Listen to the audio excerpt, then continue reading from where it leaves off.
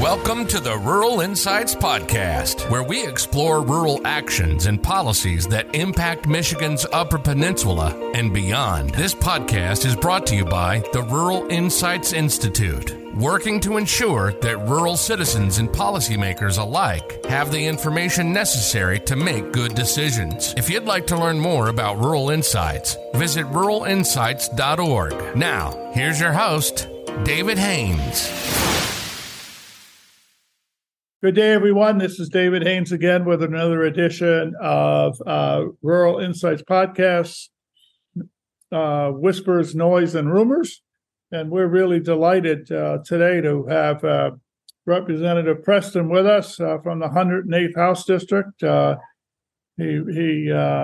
His district runs all the way over from Chippewa County on the east, is all the way through Delta and into Menominee Delta.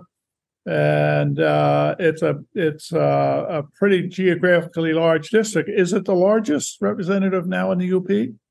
There's been some discussions, but I've been doing some measuring. I think I've got the largest geographic district, but it's close between myself and Rep. Markinen. Yeah, I thought so, because I live in Big Bay, and I think he comes all the way down to Big Bay in Marquette County, the northern county. Well, thank you for joining us. And Brenna Musser is our student researcher, is joining us today. And she may or may not ask a question. I'll leave that up to her. She not only is a brilliant researcher, but she's a star soccer player at Northern Michigan University. So we're delighted to have her. Fantastic. Thanks.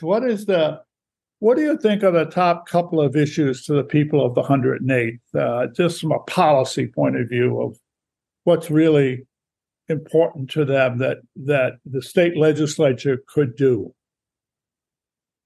Just the overlying issues with me are really just trying to provide more opportunity, and whether that be through housing, jobs, and just, availability of a quality way of life up in the UP is something that I've been after, and I've watched its decline. My mom was born and raised in Menominee County and Stevenson in particular, so I've been coming to the UP my entire life, and I've watched as the decades have rolled on just a continual decline, especially in the rural parts of the Upper Peninsula. And I think we all see the shuttered up resorts, restaurants, scattered all throughout the UP, especially in the district that I represent. And, they designated the Billerud project, which I was involved in, and was happy to see it come to fruition as a Renaissance zone. And I really think we need to look at the UP as a whole as a Renaissance zone that needs to be reinvigorated. I think the UP has so much potential that's untapped yet. And I see it as a blank canvas that's really yet to be painted. So you have a very diverse district. You have some very, very rural areas, which every representative in the UP does, and you have some, if you will, metropolitan areas. Certainly Sault Ste. Marie and Menominee and Marinette, that whole region bordering over in Wisconsin, is really big, and tourism tends to drive a lot of that. One of the issues, though, that we're whether it's rural or metropolitan, that we've written a lot about is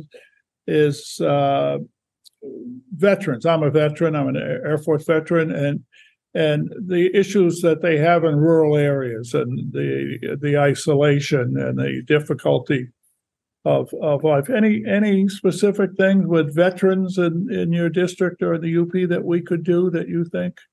Well, I was a 2-term county commissioner in Menominee County, so our veteran affairs officer was a big part of it. My neighbors were both, one was a Vietnam veteran, one was deployed in the Gulf.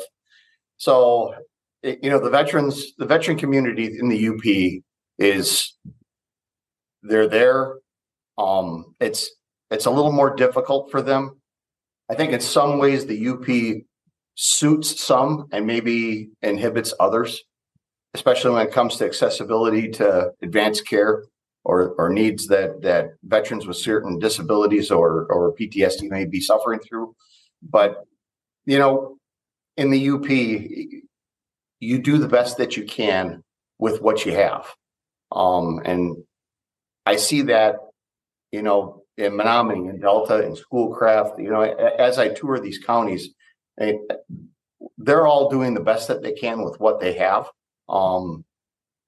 And I'll tell you, we're a community. The UP is it's a place of community, and the one thing that I'm always impressed by is when somebody's in need, there's usually always somebody there, a neighbor, to lend a helping hand. Yeah, I think that's true, and I think, as you know, for veterans, that's very much true with Contact a Buddy program and others, where veterans helping, reaching out, watching for veterans with PTSD or other issues they may need help. That clearly is very true. And I think one of the other strengths is that we have the Oscar Johnson Veterans Hospital in Iron Mountain and serves the whole UP. It's one of the highest rated in the country. But we hear a lot about what you just said: isolation, difficulty with maybe service-related disabilities, and where to go for help when you're 180 miles from someplace. So what about issues? Do you hear much about childcare? We hear a lot about this, where people saying, I could go to, even if I go get a job, I'm going to pay more in childcare than I do for my house payment or my rent. And even if I could afford it, the availability. Is childcare an issue in the 108th House District? Oh, definitely. It was an issue before COVID, and I think post-COVID, COVID really exacerbated it, to almost on an exponential level as far as what I'm seeing. That's a tough one, when especially in our rural communities. Again, and that's another aspect that here in Lansing, there's a lot of stuff that's going on and not a lot of stuff that's really getting down to the grassroots and going after some of these problems like you're bringing up with childcare. I'd love to be talking about that right now. Unfortunately, that's not on the agenda. And with us being in minority in all three branches, the agenda is not, we don't dictate the agenda. The agenda is pretty much handed to us. So you take your wins and you fight the fight when you can. But that's definitely an area where I think more care, more due regard needs to be paid attention to, and just clearing a lot of the landmines and the walls that are in the way. Some of the legacy childcare facilities, they're really put in a pickle when it comes to current regulation. And I think we got to have an honest look at childcare and how to best handle it going forward. And that's going to take some dynamic thinking on a lot of people's parts. And you're right, and it's also about regulation, state regulation and federal regulation. Even if you can get people to do the care, then you've got to deal with all the regulation of somebody who's only going to take 4 kids.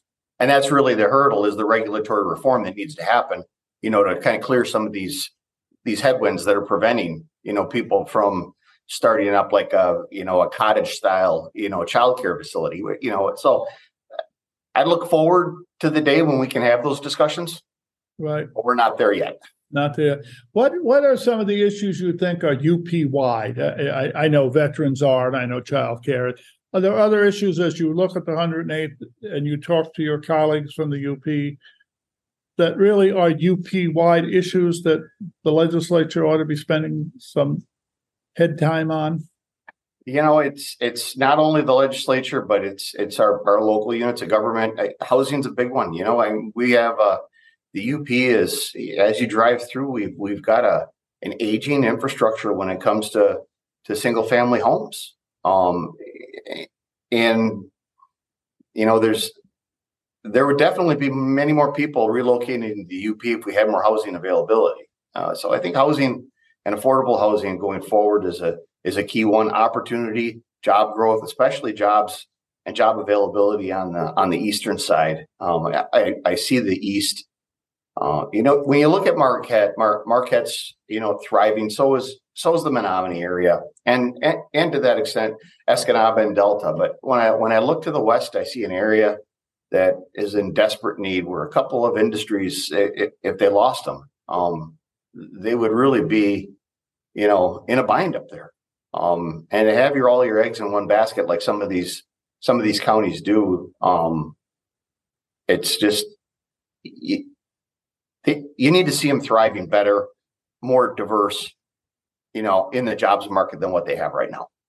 Yeah, housing is a tough one to solve, isn't it? I mean, is it private sector driven? Is it public sector driven? What role can you do?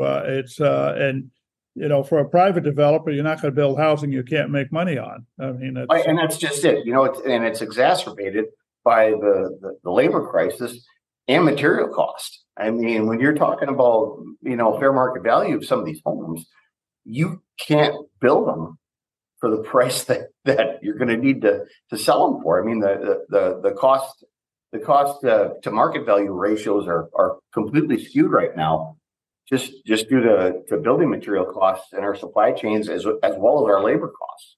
Our labor costs are through the roof, because there's just not enough people out there to build these homes that we need. And you look out on the horizon, and I don't see any relief. We're in a population contraction especially when it comes to skilled trades. Yes, I just read too the article. I think I put it in one of my columns. I think it's over half the skilled trades community is over the age of 45 now. I think it's a big number, whatever it is. Yeah, and they're just not being replaced. Yeah, I used to own, for those of your listeners that don't know, I used to own Cedar River Plaza. That's a truck stop. It's right in between Escanaba and Menominee. Sure. And I can remember having several talks with truckers that I'm 57. So having several talks with truckers, and we would talk about, we really don't know what's going to happen when our demographic fully retires from the system. And I continue to have these conversations with friends and people here in Lansing, as well as back in the district, that are similar to my age, anywhere from 45 to 60, and when that demographic retires, it's looking pretty tough.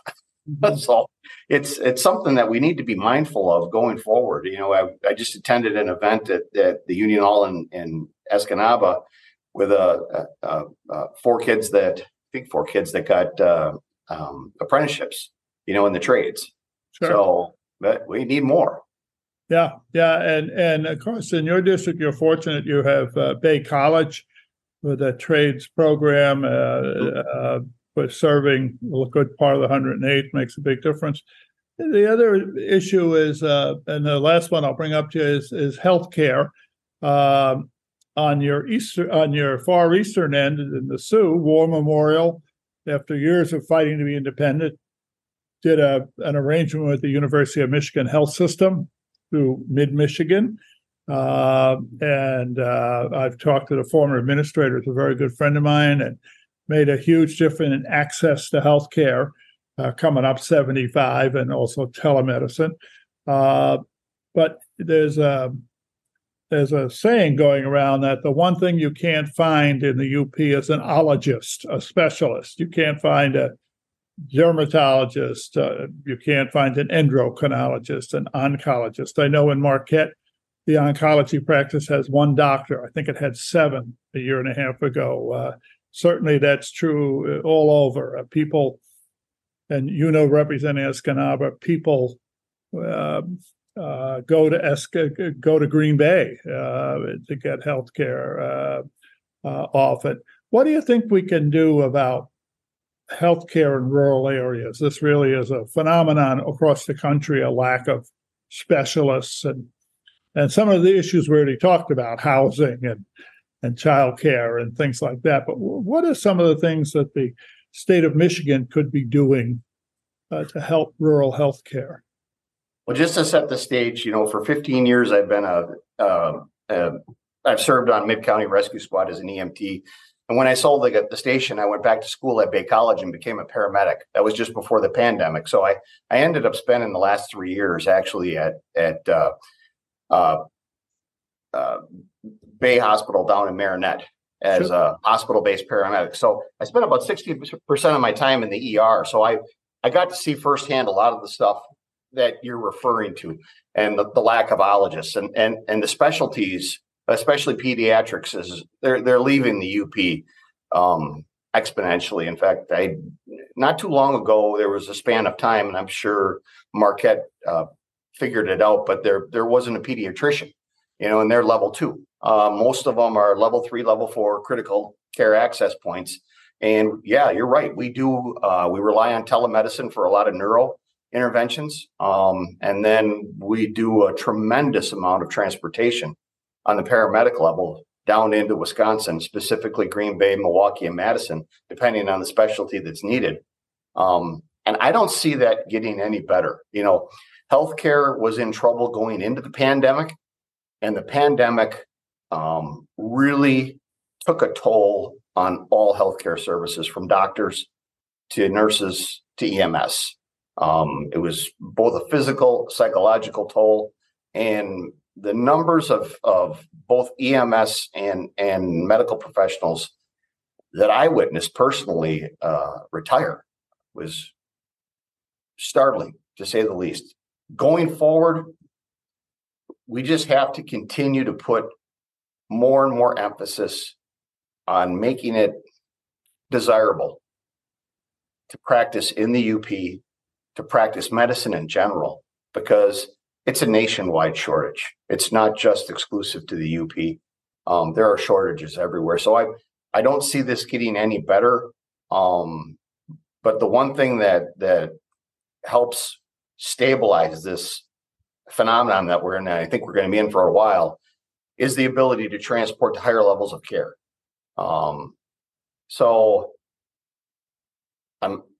Right now I just signed on to a bill package that helps stabilize quality of life issues for nurses on patient to nurse ratios. I think I saw that firsthand as being a big issue in our hospital, as well as I know it was happening because I was hearing stories from other hospitals. Just nurses, medics, doctors, just overwhelmed, because everybody thought that after the pandemic that healthcare was going to get kind of a break, and quite the opposite happened. As soon as the mask came off and people let their guard down, we started to notice that there was a little bit of a lag effect on people's immune system, and people actually got a little bit sicker, and we had a lot of coagulopathy issues, and things are still dicey, and I think this is going to be a tough summer. But hopefully we work our way through that, and like I said, we can get healthcare realigned, bring quality of life back to the profession, and try to start to shore up the ranks as things go forward. Yeah, we had some research we put on our website and in my column that talked about teachers and nurses leaving the profession in huge numbers, in just very big numbers, for the reasons you just described. One last, Brenna, do you have anything you want to ask? Actually, yeah, I have been holding on to a question. I didn't quite get a chance to jump in. You were mentioning growing UP-wide issues, growing the job availability on the east side of the UP in contrast to Marquette and the western side of the UP, other cities. What kind of job availability, like specifically, or specific industries were you thinking about you would like to see grow?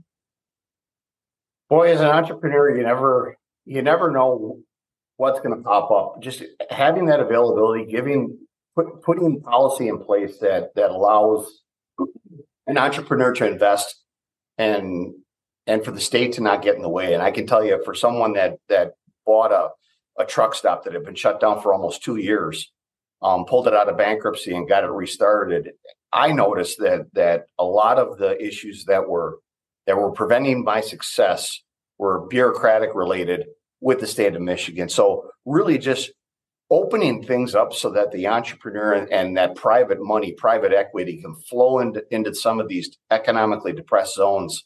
And that's one of the things that I've been thinking about is trying to create renaissance zones where there's actually, incentives to go in and invest into some of these communities and get things going, whether it be hotel, hospitality, you name it. Because a lot of those areas that I'm talking about have a great trail system as well as a tourism system during winter and summer. So I see a lot of ability there, but there's just not a lot of investment. Right now, we're seeing some significant investment up in Munising, which that gives me hope, because when I see that, I see the ability across the rest of the eastern, portions, as well as some of the western portions up through Big Bay and things like that have really been withering. So really just trying to get government out of the way so that free market equity can flow into the area is what's the most important to me, because a lot of these counties, they have all their eggs in baskets, like the prison system, healthcare, things like that, schools. Those are the major employers, and they're needed. Local government, those are all needed, but they shouldn't be the backbone of the economy. The backbone of the economy should be the private sector.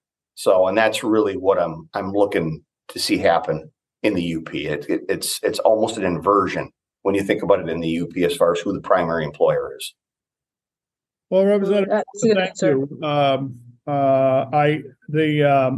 I say to folks all the time that we ought to spend time thanking people who run from local government to state representative to statewide office. It's a huge sacrifice to you and your family to try to serve democracy and to serve the public good. So thank you very much for doing that and for taking time away from your family and business to serve. And thank you for taking the time to do this podcast. I thank you very much, and I hope you'll do it again with us soon. Oh, absolutely. Reach out anytime.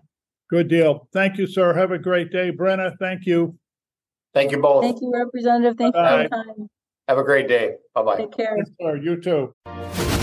You've been listening to the Rural Insights Podcast, brought to you by the Rural Insights Institute, working to ensure that rural citizens and policymakers alike have the information necessary to make good decisions. If you enjoy our content, make sure to subscribe to our podcast and YouTube channel. You can also subscribe to our weekly email newsletter by visiting ruralinsights.org. Thanks for listening. We'll see you next time.